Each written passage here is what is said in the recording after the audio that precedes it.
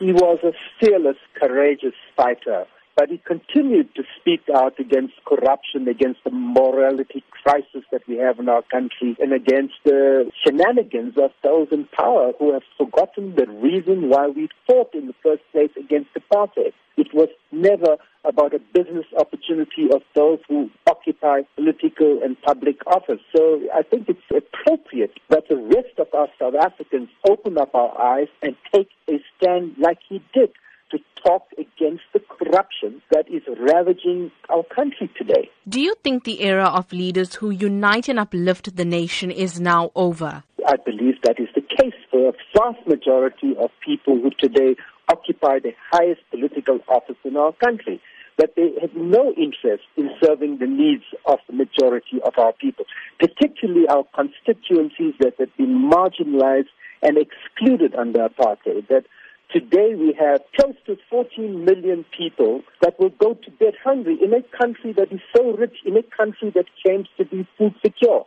and that a political party is voted into office to perform the duties and accountability and objectives of that constitution. And I think that's what today awakens in me. And we also saw a strong show of support for Finance Minister Pravin Gordhan as well. Absolutely. When the intention of changes is related to whether the finance minister is standing in the way of things that are not ethical and in the interest of our population and citizens, then I think we must raise our voices against it. We need greater transparency. We need reasons why he was recalled with his delegation. We want to avoid the repetition of what happened when the former and very competent finance minister, Nene, was replaced. Sophie Williams-De Bruyn had a strong message for the youth, saying that they should not mourn the death of Ahmed Kathrada, but rather celebrate his life by fighting against struggles that they face today. What role do you see the youth playing in South Africa now?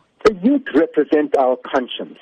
I think the demands they are putting for free, decolonized public education that is high quality is the right demand, because we are facing a context where a vast majority of young people coming out of 12 years of education have not been given adequate quality education, do not have the appropriate skills to find the jobs in a new world, and I think they face a very bleak future. So I think the demands of young people for land, for radical economic transformation, and for accountability on how government uses its public resources, which are coming from taxpayers, are very important. And I think that's conversation we should be having in the country today. The Constitution and our democracy cannot just mean the right to vote every 5 years. It has to be about meaningful transformation in the lives of our people and a commitment to deliver the better life that we promised our people in 1994.